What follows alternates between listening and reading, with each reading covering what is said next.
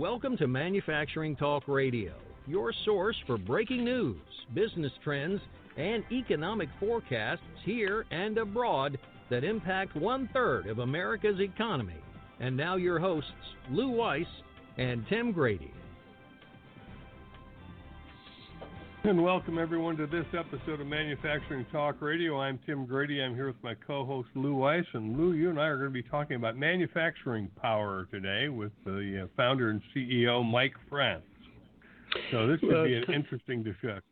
Yeah. Yeah, it's quite interesting because today is the 125th year anniversary of NAM, the National Association of Manufacturing.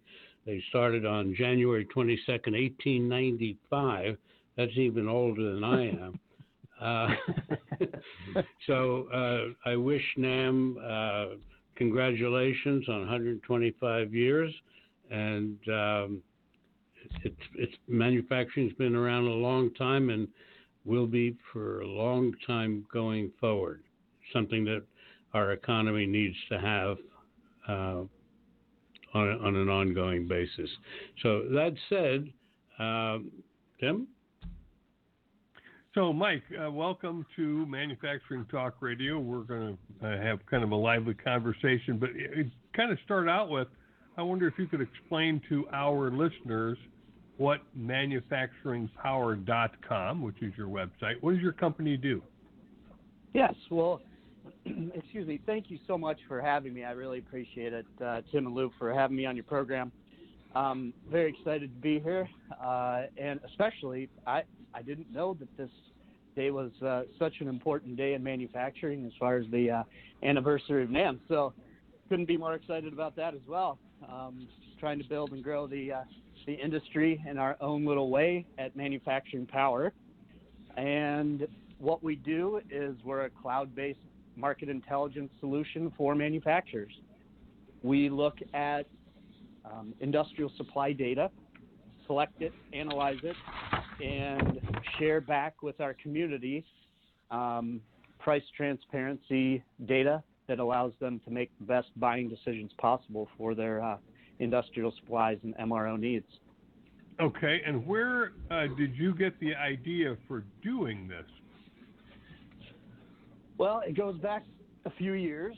I had actually worked, I've been involved in manufacturing on several fronts for about 20 years now. And when I say several fronts, I mean I've worked in a small manufacturing facility. I've worked on the sales side, selling industrial supplies to manufacturers, and I've also been involved in the purchasing of those industrial supplies within a manufacturing facility. So I've kind of seen the different sides of procurement, sales, and what these products are used for. And honestly, I was going around with sales guys selling industrial and MRO supplies to manufacturers, and my epiphany or the aha moment was when we were in a particular business park, calling on Joe's Machine Shop, for example, and then we'd pop over to Bill's Machine Shop and then Peggy's Machine Shop, and everybody was buying the similar products, if not the exact same products, but at different prices and at the same volumes. And I thought, well, this isn't necessarily the fairest thing. So I wanted to come up with some way to expose that pricing and give everybody kind of a level playing field when it comes to buying those products. And here we are. Okay. So specifically, let's get into the nitty-gritty of what Manufacturing Power does. What do you do? What is the point of Manufacturing Power? Yeah. So, for example, thanks for asking, Luke. So what we do is we'll take invoice information for your industrial supplies. So anything from, I've always said this because I worked for a large paper producer, anything from tooling to toilet paper. We'll look at those, any sort of items that are used to support your manufacturing facility that often get overlooked and it's not a huge spend, but it is impactful on your bottom line. That's for sure. We'll look at that invoice pricing information. We collect that. We put it into an anonymous database, and then we share that information back to our community. So the bottom line is you can look at data to make the best buying decisions possible based off of peer-to-peer pricing information that we collect. We organize it. We organize all of your MRO and industrial supply part numbers. We organize it. We show you what the market pricing is for those items, and then we share that back with you so you can use that for negotiating contract pricing. So your program for manufacturers is I would guess, a subscription-based program? Absolutely. Is that correct? Yep. The power of our data collection is really in collecting the most data possible. So we have an annual subscription because we want to collect and analyze data for 1 year at a time for customers to show the true value. If we can collect data over that time, there's a very good chance, and we've proven it, that we can show tremendous value. So you collect data from all of your clients, feed it into a database of their pricing and all of the various parts and part numbers and so on, that everybody can kind of read into it and see what the best pricing is for a particular part. Am I correct on that? Absolutely. Yep. So, there's book pricing or online pricing that everybody has access to. But from my experience, if you go on a large industrial supply wholesaler website, you'll see that pricing. But in reality, nobody pays that pricing unless it's more or less a spot buy type of situation. Excuse me. Typically, in my experience, shop floor person will come in and go to purchasing and say, hey, we need these 10 items. Please find them first. And secondly, get us the best price on these items. That's where we come into play. We have, within our database, we have those items, but we also have the non-book price, the actual invoice, anonymous invoice pricing that people actually pay for those items, so you can see where the savings is at. So does Manufacturing Power take a piece of those purchases, or is it purely subscription-based? Purely subscription-based, yes. We do not partner with any of the distributors. So, there's local, national distributors, and everybody has their preferences. And we don't want to upset that at all. We just want to expose what the best pricing would be for the end user or the small to mid-sized manufacturer. So the number of parts that you must list within your database has to be rather voluminous. Am I correct? It's growing every day. Yeah, we have over 1 million part numbers in the system right now, which doesn't necessarily seem like a lot. If you look at a typical one of the big books from any of the national distributors, they have millions of part numbers. However, we're finding commonality between manufacturer to manufacturer on what people actually buy, and we have access to a lot of those part numbers as well. So your typical subscriber client, are they small, medium, large organizations? Our typical client, we say small to mid-size, okay? And what does that necessarily mean? But by location, so anywhere from about 20 employees on up to about 500 is kind of our sweet spot. And that's by location. So a few of our customers are multi-location businesses. So they'll have, we're based here in the Twin Cities, Minnesota, and a few of our customers locally here have, 5 or 6 shops around town, and we treat those all as individual shops, and that's one of the benefits of our software.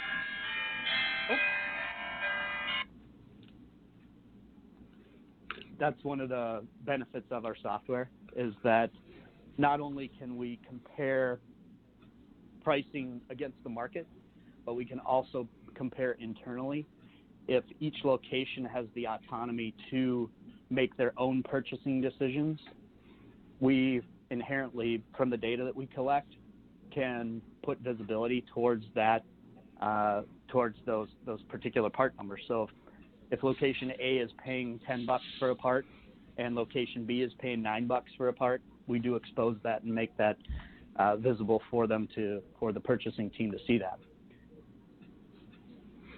Sorry, I'm just trying to get my head around this, Mike, because it's really quite fascinating. We have had some conversations with other companies who do some similar things, but very often what Lou and I have found in talking with manufacturers and service providers is that everybody's trying to do it for the OEMs and the Fortune 1000, and they're really not focused on 90+% of the market, which are the small and medium-sized guys who don't have the buying power, who don't have the data collection ability.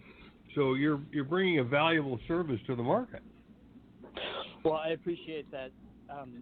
Excuse me, Tim. There's that is one of our main goals and objectives, is to really our thought process has gone has morphed over a couple of years, but it's really gone to this: is that there are so many B2C, business to consumer type of products out there that are very similar to this, that we just are used to using. And we thought, now, why can't we have a product that is built for in the business to business environment that takes care of this for us? It's a price comparison tool at the heart of it that exposes market pricing. And we want to be able to show that to the small to medium-sized manufacturers so they can be more competitive. Do you also, aside from parts, do you also have logistic organizations as part of your database? Okay. Not at this point. Now we're small and scrappy, and if we're definitely customer focused. So we're open to anything. I mean, if there's a need for that and we feel that we could manage that properly, we'd be open to looking at that. But right now, Lou, no, we don't have anything like that. There may actually be those type of companies out there right now. It's really amazing as to what's transpired in the specifically in the manufacturing world, that there's so much available information and so much software development to be able to create the type of databases and the type of aspects of being able to save money for vendors and clients that they couldn't possibly do on their own. I don't know what an average number is, but a small to medium-sized company, they may have the benefit of 75 or 100 vendors that are suppliers to them, but here you're offering them a whole open world of vendors to be able to expand their vendor base at the same time saving them money. Yeah, and I mean, there's been a lot of technological tools or advancements that have really allowed us to do this. A few years ago, I mean, more than a few years ago, but since the cloud has really become prevalent in pretty much all of data and database usage, that's cut the cost of being able to do something like this, and it's very manageable. So now it really gives us, in the past we'd have to buy servers to support all of the data, and it would be very, very expensive, and there wouldn't be any cost benefit to do it, frankly. But now that we can collect and store all this data in the cloud at a relatively inexpensive price, it really gives us the opportunity to build something very powerful. And we have shown value to our customers because of that.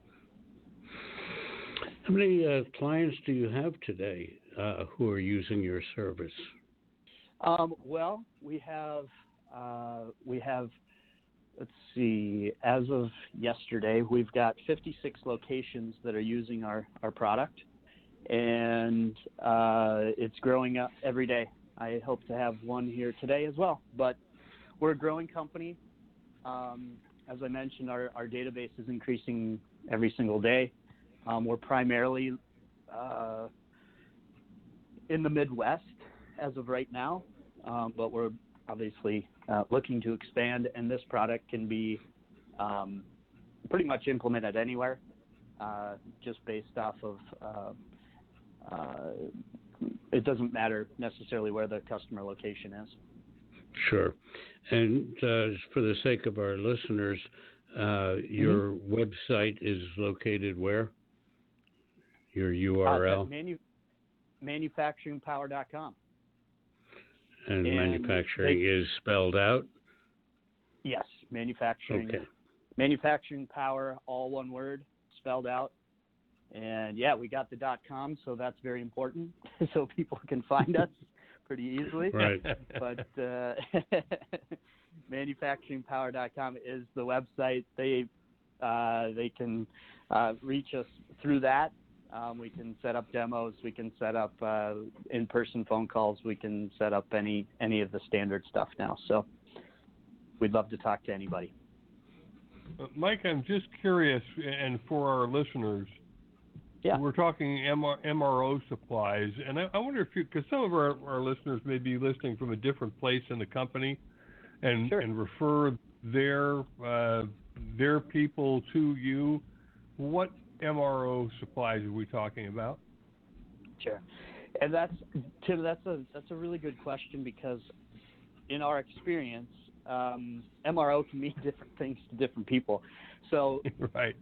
MRO is maintenance, repair, and operational supplies. So, and we've categorized, we say that, and then we also say industrial supplies, because sometimes they get, depending on the organization, they have different definitions. But anything really from, as I mentioned before, from tooling to toilet paper, anything that really helps support your facility. There's no direct materials. We're not in any sort of commodity items like steel or plastic or anything like that. It would be more on the supply side, indirect materials type of items. And without somebody inferring who's listening to this that somebody like Grainger might be selling something to Company A for $10 and Company B for $9. I don't want anybody to think that. That's not what I'm suggesting. I'm just curious if Grainger is one of the companies you track data for. There's quite a few that we do, yes. And a lot of it really depends on what information that our end users supply to us. So okay. The answer is it could be. I'm sorry to be vague on that. That's all right. I'm sure it could be Office Max or Staples or even stuff bought on Amazon. Who knows? Yeah, and we're not necessarily – we see the information, but it is not something, as I mentioned before, and I want to make this really ultimately clear, is that all of the information that we gather is made anonymous. So we look at manufacturer part number as our as the main source of our data. So we see if it's I'll just give an example. If it's let's just say it's a 3M product XYZ. We look at that 3M product XYZ and make the comparison across our database to see who has purchased that item. And we also do consider, I want to mention this too, we also consider volume in part of our back-end programming as a consideration. So you're not going to see, if you're buying 5 of those 3M XYZ parts, you're not going to be compared against a company that is buying 1,000 of them, for example. Mm-hmm. Right. Yeah, that certainly makes sense. But it is apples to apples comparison, and the way that we search our data and the way that we gather the data, we do look at manufacturer part number, we look at distributor part number just for internal analysis, and then we also look at key description words. So we really do have it honed in so we can make apples to apples comparisons. Incredibly valuable. Mike, anything else you would like to share with our listeners as we wrap up this segment? Sure. Anybody can reach us on the World Wide Web at manufacturingpower.com. I would really, encourage any of your listeners, if they have any questions about anything to do with getting the best decision-making data around your MRO and industrial supplies, to come visit our site. You can reach out to me personally as well. My information is on the website, and I'd love to talk to everybody. And I really can't thank you guys enough for allowing me to come on your program today. No, we always appreciate the story. And if anything new comes up down the road where you're adding to your service for manufacturing power, by all means, send us a press release or give us a call, an email, and we'd be happy to talk to you and bring you back on the show to get your new information out to our audience. Very good, guys. Thank you so much, Tim and Lou. I really appreciate your time. Sure thing. Thank you much. And we appreciate yours. We've been talking with Mike Franz, who is founder and CEO of Manufacturing Power. That can be found at manufacturingpower.com. And I was just on their website, and they've got some great testimonials and product and services that they offer. So, again, we encourage you to go to manufacturingpower.com and check them out. And, Lou, this is something that touches kind of what we've always talked about, is that small and mid-sized part of the market that most new age companies are, seeming to ignore or haven't gotten to yet. Yeah, that's a good word for it. They are basically ignored.